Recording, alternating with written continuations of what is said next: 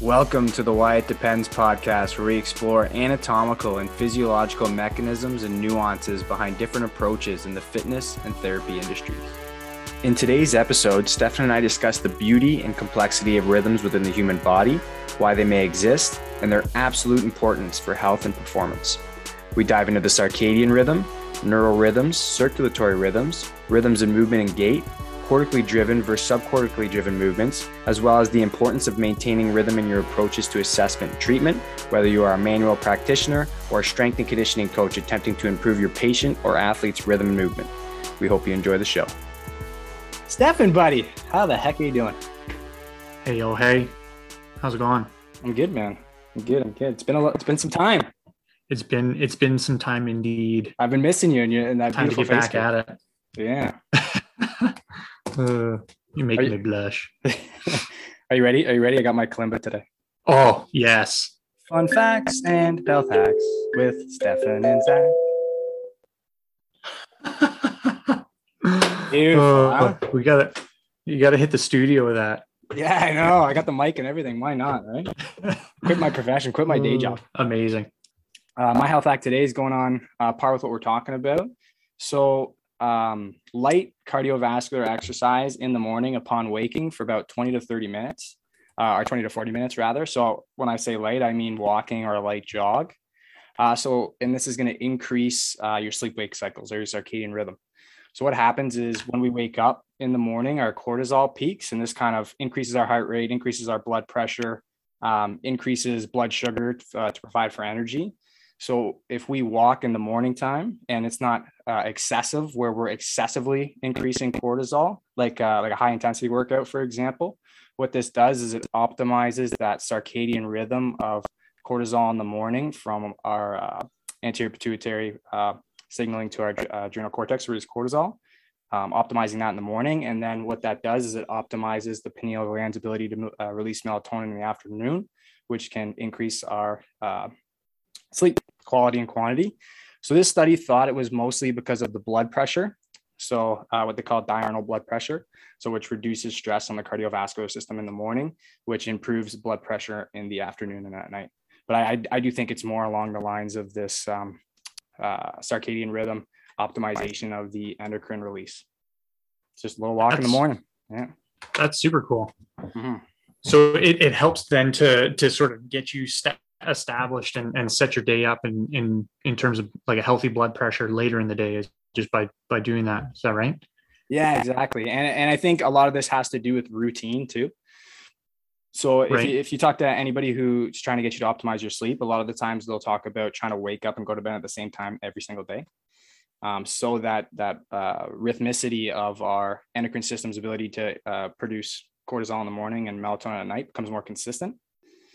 So when we're getting up at the same times every day, doing a similar light exercise in the morning, maybe you're out in the sun and you're getting that natural blue light, which is also going to help optimize that cortisol and melatonin relationship.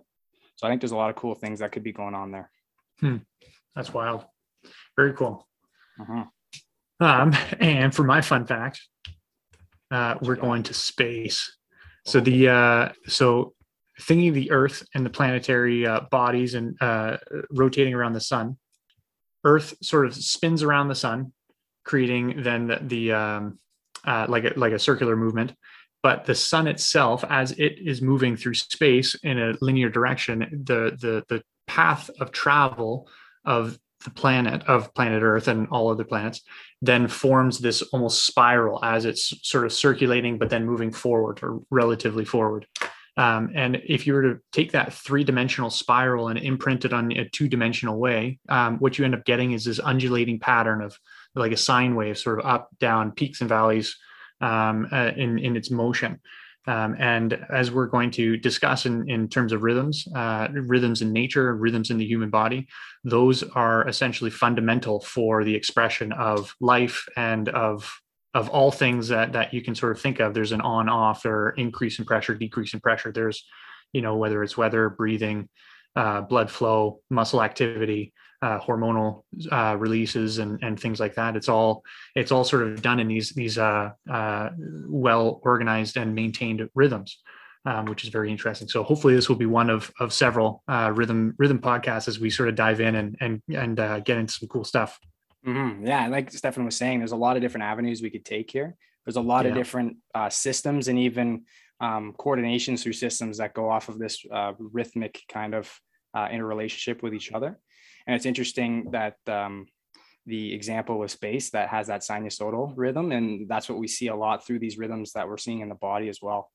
So just generally, like the definition that I could find of a rhythm is a cyclical natural phenomenon, which is, pretty broad, but I think kind of envelops what we're trying to talk about here today. Yeah. So where should we start? What rhythm should we start with? Just the establishment of rhythms. Like why are there rhythms? Like, all of that sort of stuff. Why do we find rhythms within ourselves, within plant life, within, humans and animals and all that sort of thing? Mm-hmm. Yeah, I thought this was a super interesting question. And what I think about is how we've evolved as species and how all kind of species evolves is reading and reacting to the environment. Mm-hmm. And what Stefan described in this, like, I don't even know what you'd call it, the space rhythm that the planet and the sun and the stars are going through. But we can even see rhythms in the environment that we have here today. Seasonal rhythms, daily rhythms like the circadian rhythm, yearly rhythms, all these types of rhythms that our body has had to adapt to and optimize for survival. Super crazy. Yeah.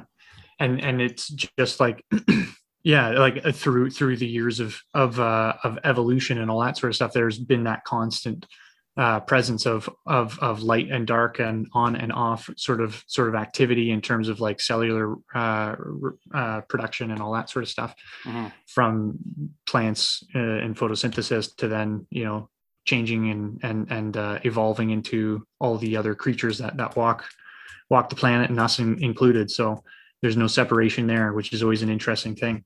And the circadian rhythm and the secretions then that are sort of coupled to that, like what you're saying with cortisol and melatonin and all that stuff, those are very base level or very widely used hormones, and have greater effect on a great effect on all sorts of different systems in terms of digestion, like cognitive states and all sorts of things like that. So it's it all follows the sun.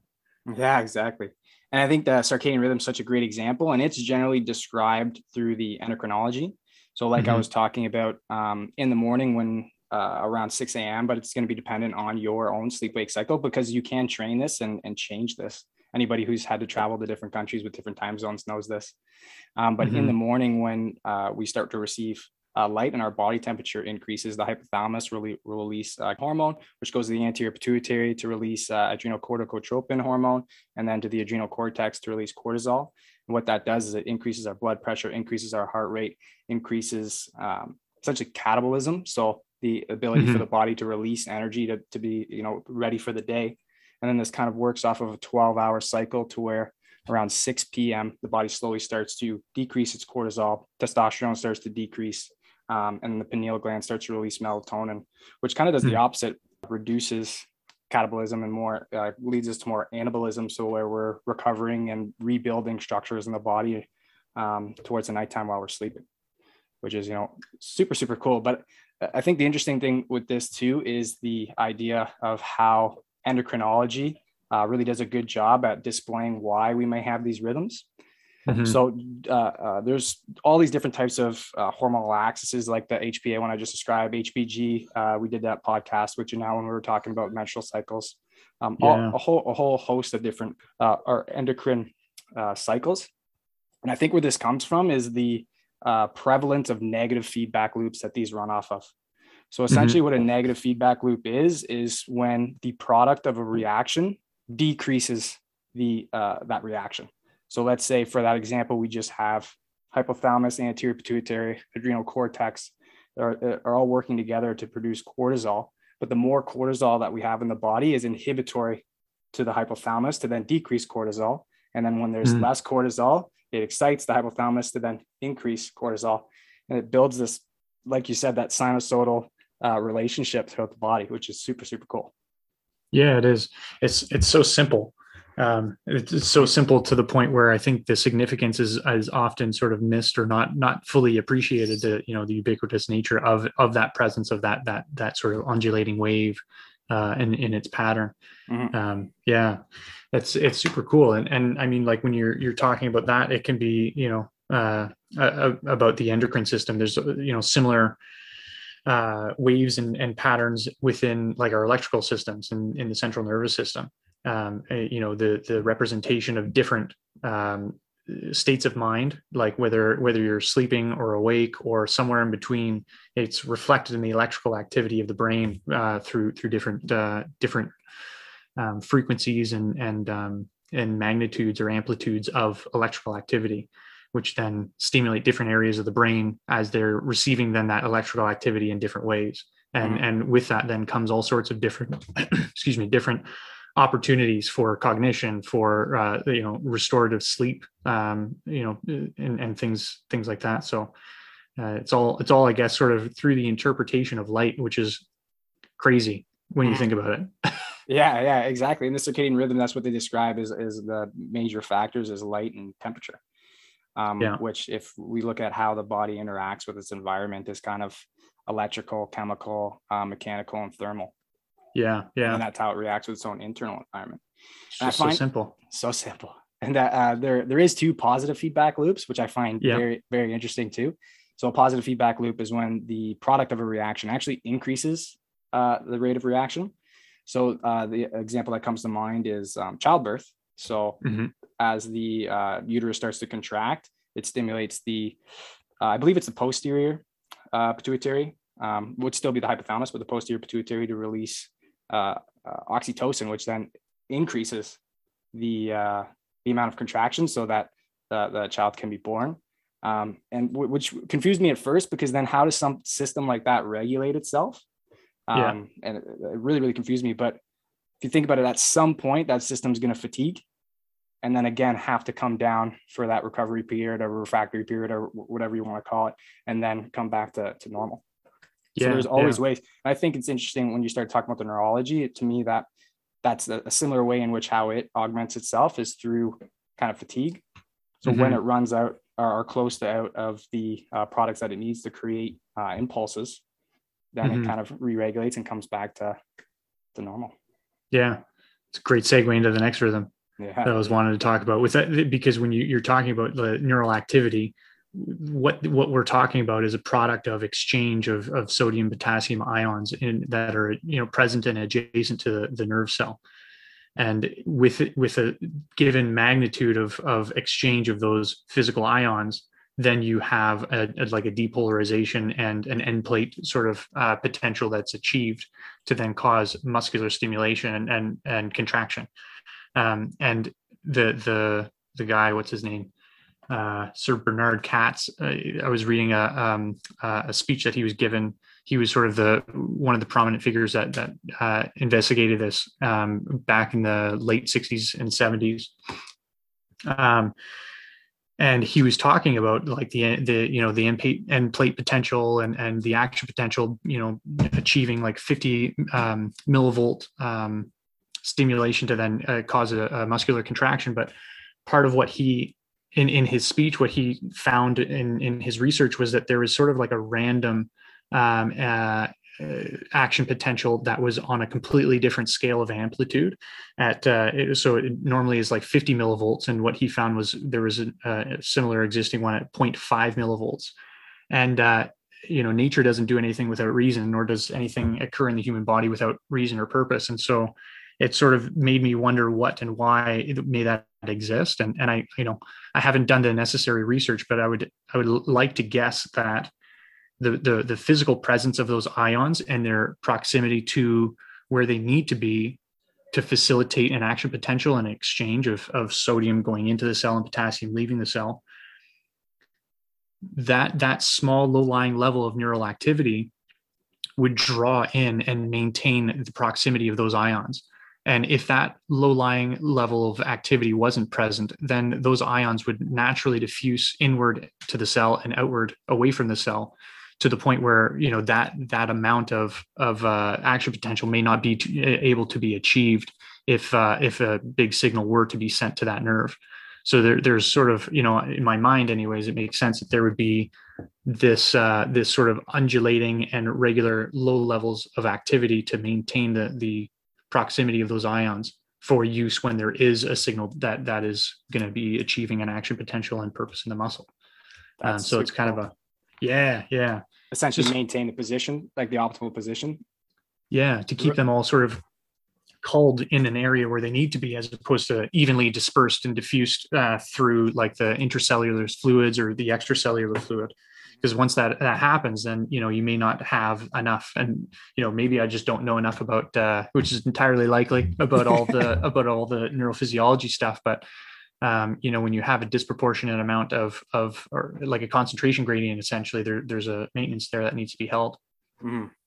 That's very interesting. What it reminds me of, and again, I might be completely off on this, but post-tonic potentiation. So when you fire a muscle, it increases the ability or rate at which it could fire again. Yeah. So again, potentially setting up a better position for those ions to be able to diffuse across to create that impulse towards the muscle. Yeah. It's very interesting. Absolutely. And it's just like one of those things. It's, so it exists. There's rhythms within rhythms. It's, there's the waves of the ocean, but then ripples across the water. It's all sort of the same, but just at different magnitudes that exist, which is a really cool thing to see in something as microscopic as an ion passing across the nerve membrane. Mm-hmm. And you see that with the circulatory system too, like our venous and lymphatic drainage. I think the lymphatic, especially because it's such a low pressure system, and doesn't have a lot of smooth muscle within its the walls of the vessels, requires muscle activation to help pump. I think it's like 1/3 of lymphatic drainage comes from movement from muscles kind of squeezing like sponges to create pressure to bring fluid back towards the heart. And when we're sleeping, we're not really moving that much. We talked about a podcast before that there is this kind of oscillating rhythm of muscle activity while we sleep to essentially keep fluid moving. Like as we go through REM, deep sleep, non-REM, kind of like there's more active movement as we come into a lighter sleep. Mm-hmm. So I can kind of see that that impulse that you're describing, if it is enough to create any stimulus at the end plate, just from a tissue perspective, a circulatory perspective, to allow for some pumping. I don't know if it's great enough, because there's a resting membrane protection of the muscular tissue that it's impulsing, right? So I don't know if that 0.5 is enough to create a twitch of any sort, but maybe even of just like you're talking about, of the fluid within the nerve tube. Super cool. It is. And I mean, like at night and when you're sleeping, like that's when, a lot of that healing and occurs, and a lot of fluid drainage needs to occur from the cerebral spinous fluid, and a lot of that sort of regeneration, especially if you're, what you were talking about, neural fatigue earlier, that's when all that restoration sort of occurs. Is at night while you're sleeping, you have that nice low lying sort of subtle, easygoing kind of rhythms through the body. Mm-hmm. And as much as we're not maybe creating compression, there's a level of distraction between tissues, because now fluid's able to diffuse out of tissues that were maybe been compressed all day, like the nucleus pulses of the discs and things like that. It's cool that you brought up the cerebral spinous fluid, because there were some research papers that Stefan sent me for the listeners that was super interesting in terms of respiration, which we talked about having a rhythm that coordinates with contractions of the heart. And apparently a rhythm that also coordinates with the drainage and supply of cerebral spinous fluid in the brain, which I found was super interesting, because the diaphragm, respiratory diaphragm, being a muscle that is within the thoracic cavity, we know it has an influence on digestion. We know it has an influence on fluid movement as well, because if it changes pressure to allow for air to move in and out, it has to change pressure to allow for fluid to move in and out of different structures. Mm-hmm. You wouldn't think it would go all the way up into the, into the brain. And into those structures, but it does. And that was the fun fact from a little while ago, was that, like, how your breathing, or no, it was your heart rate, the pulsations of your heart rate in systole and diastole, then also affects then the movement of the optic nerve to then allow it to secrete nitric oxide and facilitate its own blood supply. But it's just insane. It's insane that like you said, like that the diaphragm passes and is able to transmit pressure, and affect then things like in the brain. But yeah, when you look at it structurally, it sort of it checks out. Yeah. As you breathe in, the ribs extend and inhale and move you into an extended position, and with that then comes a lengthening of the spine, and it's through inspiration that is the primary driver of that CSF exchange in the brain. And so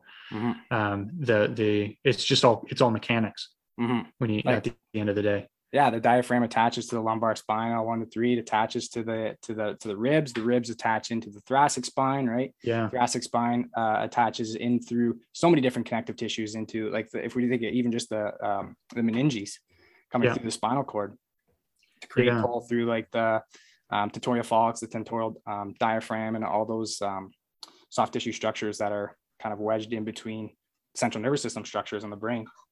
Creating pulls and compression tension relationships to help move fluid in and out. And just for those who don't know, so like the cerebrospinous fluid is essentially the fluid that surrounds the brain and is in the spinal cord. It comes from the choroid plexus and the ventricles, and it does have a nutritive quality to it. So I think in one of the studies it was talking about how respiration is correlated with memory. So they which is crazy. So they did a study where they looked at how well people could remember an image, and they found that people could remember images better on the inhalation and not as good on the exhalation. And it was only applicable to the nose, not so much through the mouth, which means there must be either a mechanical difference, which we have talked about in previous podcasts, but also a sensory difference, because we have the olfactory bulb that comes in for sensing different smells. And there's relationships with that to the hippocampus, and the pressure relationships that drain and can supply for cerebrospinal fluid in the brain. And like that's just so insane. Like I remember reading that. Like it seems like that is a stretch in itself of like linking your respiratory rhythm with then your ability to recall and remember certain things. But it sort of goes back then to brain waves and the undulation and frequencies within that. Each one is has different abilities or allows for, I don't know how to say this correctly, but allows different qualities to be expressed more effectively, essentially, or have a more of a dominance. And that memory and recall, with the breathing and the exchange of fluid, of CSF, shows that the nutritive quality of that must be allowing for all sorts of things that it may not be on the exhale, apparently, which is kind of cool. Yeah. So next time you're studying your anatomy flashcards, only just only inhales. Hold your breath. Inhales only. Such a wild relationship. It is. And who knows if, like, my guess is we're wrong in the way we're describing this relationship. That's probably totally different, or there's thousands of different other explanations of how this nuances. But it's there. Yeah. And it's a very interesting sort of and complex and interlinked system that you just have to give credit to. It's very interesting and endless, when you start to unravel some of these ideas. Another one I wanted to get into was the gait cycle. Which is also a rhythm. Very much so. So you were kind of describing how it is like sinusoidal. If you're just looking at the center of mass, doesn't matter which plane you're looking at. If you're looking at a person walking from the side, if they're not dysfunctional, but if they're walking from the front, or if they're if you're looking at a bird's eye view, you'll see this undulating pattern. Of like either a side to side sway, if they're stepping from the left foot to the right foot, or if they're walking and you're looking at them from the side, you can see this sort of elevation as they're standing on their foot, and then as they're bridging to take a step onto the next, and that heel strike, there's sort of a dip in their sort of height overall. And it, again, like you said, as long as there's nothing wrong, there should be a nice sinusoidal sort of pattern going through the rhythm of their gait. And I think that it would be a really interesting, I'm sure people are using it in some capacity as a method of like assessment in some way, shape, or form. But it's just it's another interesting expression of these patterns, as they exist in movement and in the body. Yeah, and with that, the undulating pressure that is achieved through a step versus a leg that's just floating through the air, and then contact and increased pressure there. Mhm. And I remember, were Oh you the one who yeah. was telling me about that? Yeah, what was that? Yeah, I'm so That was a happy about while that. ago. Yeah, in my physiology course, my osteopathic physiology course, our teacher brought this study up, and I thought it was absolutely wild. So, like Stefan was describing, whenever we put a foot down and we create compression on a side, there's a level of muscle contraction that has to happen for us to propel ourselves forward. And what the heart will try and do is coordinate with our gait cycle. I think this was running, actually. It might not have been walking. I think it was running, where there's a little bit more force of contraction. So the heart will coordinate with the muscle contraction. So when we do, like we talked about with the when muscles contract, there's an increase in pressure, which helps pump fluid back towards the center of the heart.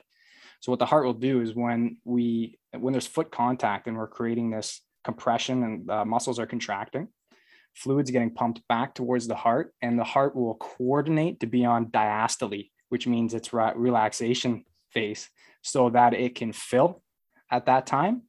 And then when we come off the ground and we decrease that compression, the muscle relaxes. It'll go into systole, so that there isn't as much. I think it's called afterload. So there's not as much pressure that it has to push through to push fluid through. So it's optimizing the circulatory rhythm with the rhythm of our gait. That's crazy. It's just like maximum efficiency. Yeah. It's like when there's the least amount of peripheral resistance, that's when it contracts. And when there's maximum return through contraction of muscles, then it fills and relaxes. Mm-hmm. That's so wild. Mm-hmm. Like it's just crazy. And then there's the I forget now what the reflex is called, but with respiration, is it the Baxton's reflex or something like that? Where when we inhale and the diaphragm pulls down on the pericardium of the heart, and it kind of increases its space, heart rate will increase so that it can pump, can pump more, and then will decrease on the relaxant phase. Because there's not as much pressure in the actual heart due to the changes in its geometry from the diaphragm. So 100% that it coordinates around respiration as well, at the same time as gait, at the same time as posture, at the same time as like the ocular motor, vestibular motor. Yeah. And the brain and the cerebral spinous fluid secretions. And, it's like, exactly. Oh, it's crazy. Mm. Yeah. When you try to think about it and put it all in and rationalize all of it together, it just doesn't make any sense. It's just like, it's too much. My mind explodes thinking about it. It's pretty wild stuff, but I just love learning about those sorts of relationships, because it just gives like a really inspiring kind of perspective to how all that stuff kind of coordinates and works and intermingles with itself and gives those feedback loops and all that sort of stuff. It's and it really shows one of the like main principles or biggest principles of osteopathy is body is a dynamic unit of function. So, when somebody comes in with foot pain or shoulder pain or a headache, you can start to see how it might not be just a shoulder issue, it might not be just a foot issue. You can see how all these different systems have to coordinate around this pathology, and how maybe the cause of the pathology isn't exactly where the pain is coming from. Like I know Dr. A.T. Still, one of the funniest, because we have a history class and learn a lot about the history of osteopathy. And one of the funniest stories that he had was he walked into an osteopathic classroom back in, the late 1800s or early 1900s. And he had a cat in his hand. And he walks to the front of the class and he pulls on the tail of the cat. And the cat meows really loud. The cat runs away and then he leaves. And that was the lesson for the day. And, being explained afterwards, what he's saying is, there's a cause of the effects that we see. And, the problem wasn't the cat's mouth, right, making the noise. The problem was coming from somewhere else. And the effect was coming from a different area, right? It's how the body's trying to like have a conversation with the individual. Okay, there is a problem. How it expresses. Figure it out. Exactly. And I mean, speaking just about what we had, previously, if you got a headache, it may not just be a neck issue. It may be a breathing rhythm issue. It may be a sleep issue. It may be a drainage issue. There's so many different issues that any one symptom could be related to. So, understanding that dynamic unit and the structures and functions relating to it is just, it's a crucial piece, Mhm. and never ending piece at that. Yeah, and you could probably explain it a million different ways. And I think Yeah. especially when you get physiology involved, like I Yeah. find I really appreciate about osteopathy is we start from the anatomy, we start from the mechanical, how things move, because you can, I mean, palpation is, and my visual observation is relatively subjective, but it's objective to me. And I can work my way through the mechanics of trying to figure out what that problem is. But as soon as you bring physiology into it, like we Mm-hmm. have a decent understanding of physiology, but I still think, physiological mechanisms are in the infinite.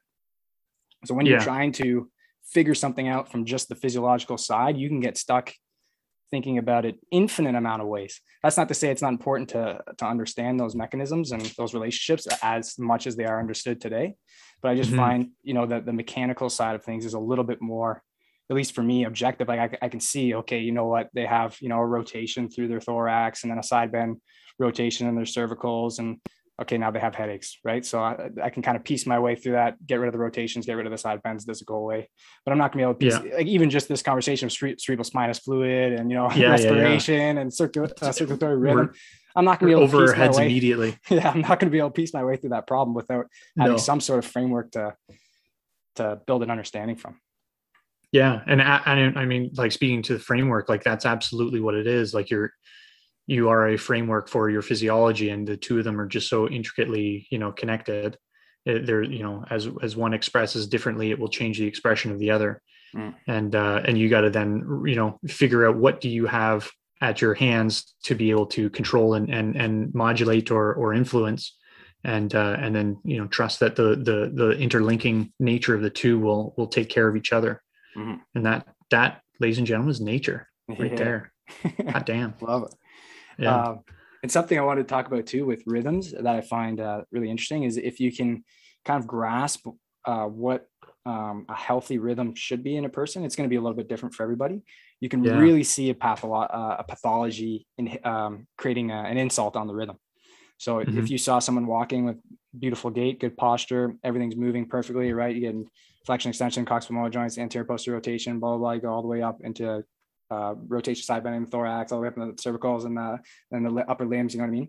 You can kind of see the fluidity and the, I don't know, like the beauty in it, right? But as soon as you see someone with a pathology in any such way, you notice it right away, right? In their gait, or even yourself, right? When there's an issue with your circadian rhythm, you're going to know.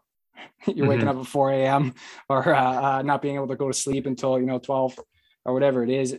As soon as the rhythm is impacted pathologically, even, and when I say pathologically, I don't mean just disease. It could be postural imbalances. Yeah, exactly. Subclinical. Yeah. That's a nice one. Yeah. You can notice it. You notice it right away. Totally. Right? Dragging your feet, your gait's not quite what it used to be, tripping on the rug. Yeah, there's like their head's bobbing to the right side every step, or whatever it is. Totally noticeable. And like you said, it can be used really, really well subclinically or clinically, or depending on your profession. Yeah, totally. Mm-hmm. And an interesting example actually that I got to enjoy was my in-laws. They got a little poodle, and once the little tiny puppy grew to its normal size, the fluidity of its spine as it was walking, it was snake-like. It was just so fluid, so natural, so easy. Its rib cage moved separate from its pelvis. It was each legs were articulating well, and you could see all of that nice pattern and sinusoidal movement literally through its whole body. It's crazy. And then my brother and sister-in-law, they have an older German Shepherd who, poor thing, ended up having an ACL injury, and you could see the complete difference and the gait and the way in which it would sort of lean to one side, and it wouldn't be able to swing the bottom half of its body very well away from the upper half of its body, and it was just disjointed, to say, in a simple term, and it's just reflected, and then you wonder, them being no different than, as a mammal, no different relatively to us. If their mechanics are affected, it's going to change the physiology, and how long will that those compensations be able to hide or be remedied, away from any sort of issue. But It's an interesting thought and cool to see it in action. Yeah. Between the two, Yeah. just and sorry, go ahead. No, I was just going to say, you just get old and decrepit. And I feel like that's going to be all of us in a short amount of time. Yeah, you lose your rhythm and you die. Yeah. But like you're saying, yeah, like the rhythm is almost aesthetically pleasing to watch, right? It's just like so fluent. Or if you see like a really good dancer or something like that, or someone really skillful in some sort of physical or movement-based skill, it's very pleasing to kind of watch. And then I still think for me personally, like the anatomical or the mechanical loss of rhythmicity is kind of easier to see than potentially the physiological changes, because when you have a patient or a client, you're from the physiological side, unless you're doing blood work regularly and you can see changes in rhythm there, you're kind of going based off of their subjective complaints. But that's not to say those aren't useful. It's like, oh, how often do you usually defecate a day? Oh, I usually go twice a day. But for the last 2 weeks, I haven't gone once. Okay, there's a change in rhythm there that we're gonna have to figure out. Yeah. Shocker. Yeah. There's something going on for sure. Yeah. Because again, they lost their cyclic rhythm. Yeah, totally. It's wild. Yeah. It's just the infinite measure of health, I feel, is just like that undulating rhythm and the improvement and of a bad rhythm essentially is going to lead you to a better state to be in, regardless of what system you're talking about, or even what organism you're talking about. Even I got a cool one actually for you that just came to my mind. I've got a relatively new mentor, very, very, very smart strength and conditioning coach, but he was talking to me about different types of athletes. So you can see kind of force dominant athletes and velocity dominant athletes, as well as, like we were talking about, kind of aesthetically pleasing movement based athletes, and athletes who you can tell are like more stiff, right? Their movements don't look as smooth and as rhythmical. And, like potential reasons for that, and how he explained it was, again, this is more of a physiological explanation to a degree, but the difference between athletes who utilize cortical movements versus subcortical movements. So someone who's very cortically driven. So in terms of, this gets way over my head, but the frontal cortex. So whenever you're thinking very heavily about a movement, maybe it's something you've done, this is your very first time, you have to think a lot about it. That would be cortically driven. So you're not necessarily reading and reacting very much. You're executing a movement through intentional thought. So very voluntary to a degree. And then somebody who, is very fluent or becomes very skilled at a movement, or is just naturally kind of very good at reading and reacting, is more subcortically driven. So if we look at our cerebellum and brainstem and the basal ganglia and their influences on movement, is very much read and react based. So the somatosensory information coming in from joints and muscle tissues and visceral tissues and all that stuff, they're very good at almost being able to turn, maybe this isn't the best way to say it, but the thinking off, and then it's just fluent, right? They can feel it. They're moving very well. And you can see a cortical driven athlete kind of become more subcortically driven as they get more comfortable with movement. But it's interesting to see, they almost have this inherent ability to rhythm. Like picture these people, who just like are naturally really good dancers, naturally really good sprinters, or like really good at hurdles, or really skilled movement sports, where it's like the elasticity of the muscles, they can create muscle slack and relax really easily, and then come through with forceful contractions, maybe more velocity dominant athletes. That was just super interesting. And that reminds me, like I was listening to podcasts way back when, and I think it was Dan John who ended up saying, like, if it doesn't look athletic, it probably isn't athletic, and if it looks athletic, then you're probably on the right track. And it was just like, that's nice, it's simple, because it is, it's such an interesting and like subconscious kind of thing. Like you practice, perfect practice makes perfect, and as you start to groove then those neural pools and get your coordination down, then all of a sudden the less thinking and the more automatic things become. It's a beautiful thing to witness. And something we talk about a lot, at least at the school we went to for osteopathic manual practice, is rhythmicity in your treatment. So how you're coming, maybe that's not the best, how you're coming at a patient, but how you're facilitating your treatment and your assessment. The more rhythmicity you have, the better read you're going to be able to get on those tissues and those joint motions and preferences and restrictions. And I think this is because of the anticipatory nature of our nervous system. So whenever our nervous system can anticipate motions very well, I think it, and knowing that it's not dangerous, it can let go and relax a little bit better, as opposed to something that's not as rhythmic. Maybe it's choppy, maybe it's really hard in the joint motion. Yeah, uncontrolled, right? Yeah. It just doesn't feel, it has to anticipate a little bit more now. So now it's on guard. There's levels of increased voluntary tone, decreased voluntary tone, et cetera, to almost try to control the movement so that it doesn't get to a place of danger. And I've been trying to think about ways and having conversations with that mentor again about ways how we could train athletes in a way, maybe they're cortically driven, to be more rhythmic in their motions. I'd be interested to hear your thoughts, but kind of what he had to say is using more rhythmic movements. So more dynamic, kind of up and down work, not as much heavy lifting, using metronomes or rhythmic sounds, right? So say, okay, we're gonna bring the knee up on the first metronome, and then you're gonna bring down the second, up, down, up, down. And to me, that seemed very like osteopathic in a way. Like you're trying to bring rhythmicity into the movement. And you're integrating multiple systems for them to then cue into as an athlete. Like, okay, there's a cue here, and I'm going to coordinate to a cue is very effective in terms of the training effect. And another piece too is I know from previous readings and learnings from other like in the strength conditioning world, is that idea of intrinsic versus extrinsic cueing. And the effects then that has on the nervous system's reflection of the muscle and muscle activity. And when you give somebody an intrinsic cue, something like, okay, feel this, squeeze here, or like really contract, it brings then their thought and their awareness internally, and it drives up, things like muscular stiffness and stuff like that. But then it decreases then that fluidity of what you were describing earlier, of that sort of natural flow. And as soon as you start to say, okay, instead of contracting your quads and your glutes and then driving your feet into the floor to push you up, just focus on getting your head into the ceiling.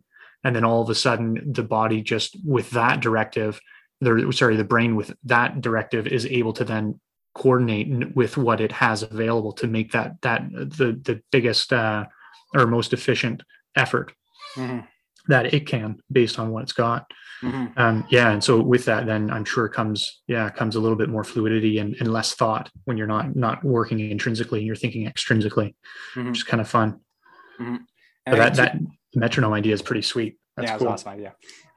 I think too, like you're saying, is not over cueing your athlete, because again, now you're bringing the focus to more that cortically driven movement, as opposed to just kind of feel it. Let me see you do it first. Give them maybe one cue. Okay, let's see it again. You got jazz music on or something, right? It's nice and loose. So I was thinking too, like, why is an athlete more cortically driven versus subcortically driven, as you would explain? Like, what about there may be genetic factors where there's just more dominance in different brain tissues and stuff. But what about the athlete who's a little bit more stiff, like their inability to, or not them, but their inability for their central nervous system to read the sensory information they're getting and then react accordingly in an optimal way. And something that I came across recently is with sympathetic versus parasympathetic tone or expression, I should say, which again is another rhythm in itself. But somebody who's more sympathetic is just going to have more muscle tone. So this happens to us throughout the day as well. So we're more sympathetic in the morning. You're going to have more muscle tone earlier in the day as opposed to later in the day, as we become more parasympathetic before bed and the body starts to relax. So if they have an increase in sympathetic tone and they just have more tone in the musculature and the soft tissues, the somatosensory system through the muscle spindles, like all the mechanoreceptors are not going to be able to read the movements that they're doing as well, because they're so stiff. That's cool. From that. So maybe if you can find ways, maybe you do some breathing activities before to try and bring some more parasympathetic activity. Maybe you do osteopathic treatment or whatever treatment that you're doing to try and reduce muscle tone before exercise. Yeah. You know what I mean? To try to decrease the tone and allow more optimal sensory information to come back into those subcortical structures. Yeah.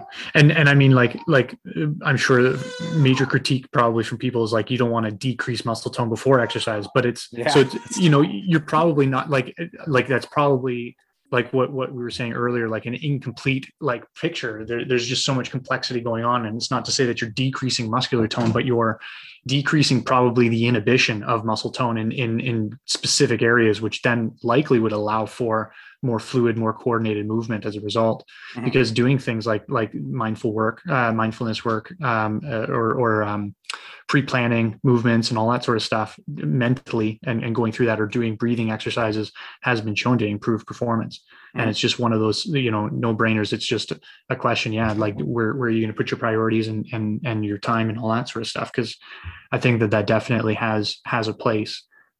It just probably, hasn't been as widely adopted as it probably should be. Mm-hmm. It's interesting you bring that up. Like, why would you want to decrease muscle tone before I'm about to, squat 300 pounds or whatever exercises you're doing? I was listening to a podcast a long time ago that just came to my mind about athletes who get what they called pumped out. So, for example, this would only happen in some sports. Where you're relying on certain muscle groups repetitively. So let's say a rock climber. At some point, and anybody who's been rock climbing has felt this, where your forearms, like you feel like you can't close and open your hand anymore, right? Because those muscle tissues have been so highly toned and stuck in contraction that the circulation out of those tissues is impaired because there's not the undulating tone. So when we talk about muscles contracting to help increase pressure to push fluid out, that's great. But at the same time, you need the relaxation to pump new fluid in, or depending on the orientation of the vessels we're talking about, it'll probably be some vessels emptying and filling, and some contractions, and the relaxation, some emptying, some filling, depending on that kind of like suction, increased pressure relationship or whatever, or the muscle fiber orientation from the vessel orientation. Yeah. So if you don't allow for enough relaxation or decrease in muscle tone in between contractions, you're going to get to a point where the muscles metabolically just can't function anymore. Can't keep up. Yeah. Mm-hmm. And that's the worst feeling, because you're like going in, you feel like you're in good shape, and then you just hit 10 minutes on a rock wall, and you're like, I can't do this. Yeah. Unless you're going to the beach after and you want your biceps to be all pumped up. That feels great. Yeah. It's super crazy. It's an interesting thing, because like you said, there you go, is the loss of rhythm, and then the very noticeable effects therein afterwards. So it's very necessary in all aspects. Mm-hmm. So cool stuff. Is there anything else you want to add? No, I mean, that was great. Yeah, we covered a lot of stuff in a short amount of time. It's a fun. I feel like we can do more deep dives into each one of these aspects, be it the gait cycle, circadian rhythm, breathing again, and the CSF, or things like the neural activity. Like, all those things are individually just so deep in their potential of exploring. It's fun just to sort of ad lib and bring them up and discuss them and find the similarities and differences between them. Mm-hmm. But that's everything that I want to get at. I'd like to do more of that, though. Mm-hmm. And again, I think it brings importance, at least to some of the stuff we were discussing today, to having good mobility, having good postural relations with gait and with movement, and these types of interrelationships we're talking about through systems. You're going to see changes all over the body. It's not just going to be, oh, look, now I can overhead squat, or now I can reach something on the top shelf because I can get more shoulder extension or flexion or whatever it is. There's a lot more things going on here. Totally. And hopefully with our hopefully we'll get our one of our next guests up and chat a little bit about some things in multi-systems and inhibition and all that sort of stuff to facilitate some better movement, better changes in your body, and learn a little bit more about why it matters. Oh, baby. Why it depends. Yeah. All right, Stefan. Nice. Thank you so much, brother. Thank you to all the listeners. It was listeners. fun. Thank you. Thanks for tuning in. We hope you enjoyed the show. If you have any questions, comments, concerns, or have a topic you'd like me and Stefan to tackle, you can find us on Instagram at Why It Depends Podcast. Email us at whyitdepends@gmail.com. You can also check out our website at www.thewhyitdependspodcast.com for detailed show notes with all the references and resources discussed in each and every episode. Do not hesitate to send us a message. We'd love to get to know you. Cheers and stay healthy.